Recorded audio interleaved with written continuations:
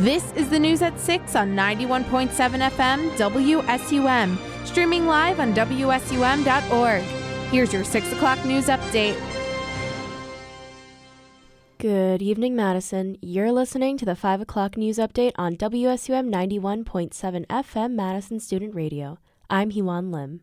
In the news today, Governor Tony Evers signed a package of bipartisan legislation aiming to expand access to dental care and address dental workforce shortages.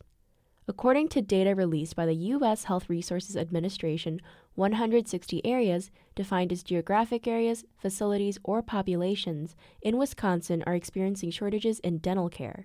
The package of legislation includes 5 bills. One authorizes licenses for dental therapists who practice in areas experiencing shortages in care. Dental therapists sit somewhere between a dentist and a hygienist. They can fill cavities but cannot perform more complex procedures, such as root canals.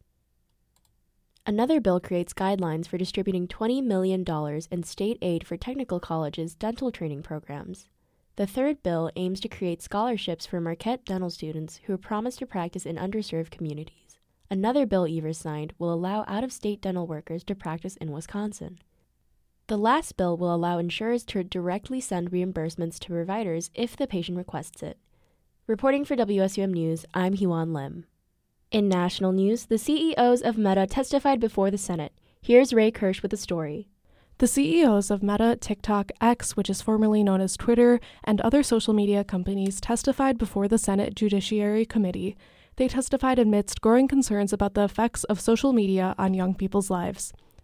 The hearing started with testimonies from parents and children who claimed that they or their children were exploited on social media.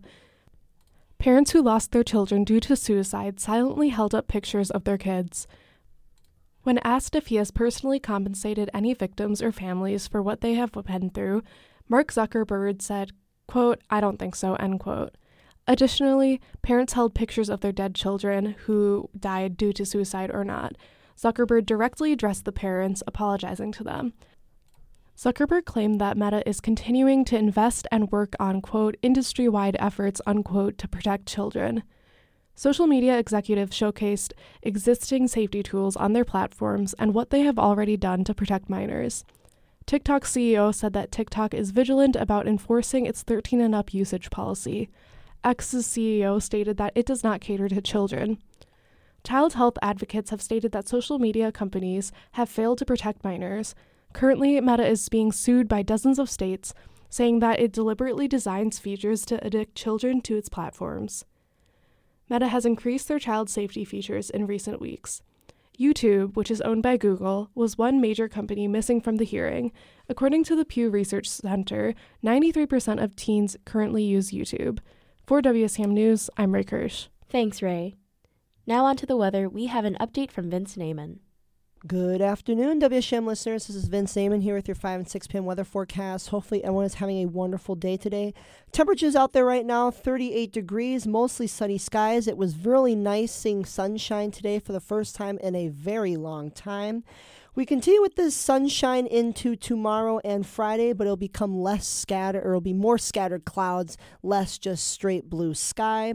We continue with upper 30s, low 40s for much of the week with a chance at 45 on Sunday.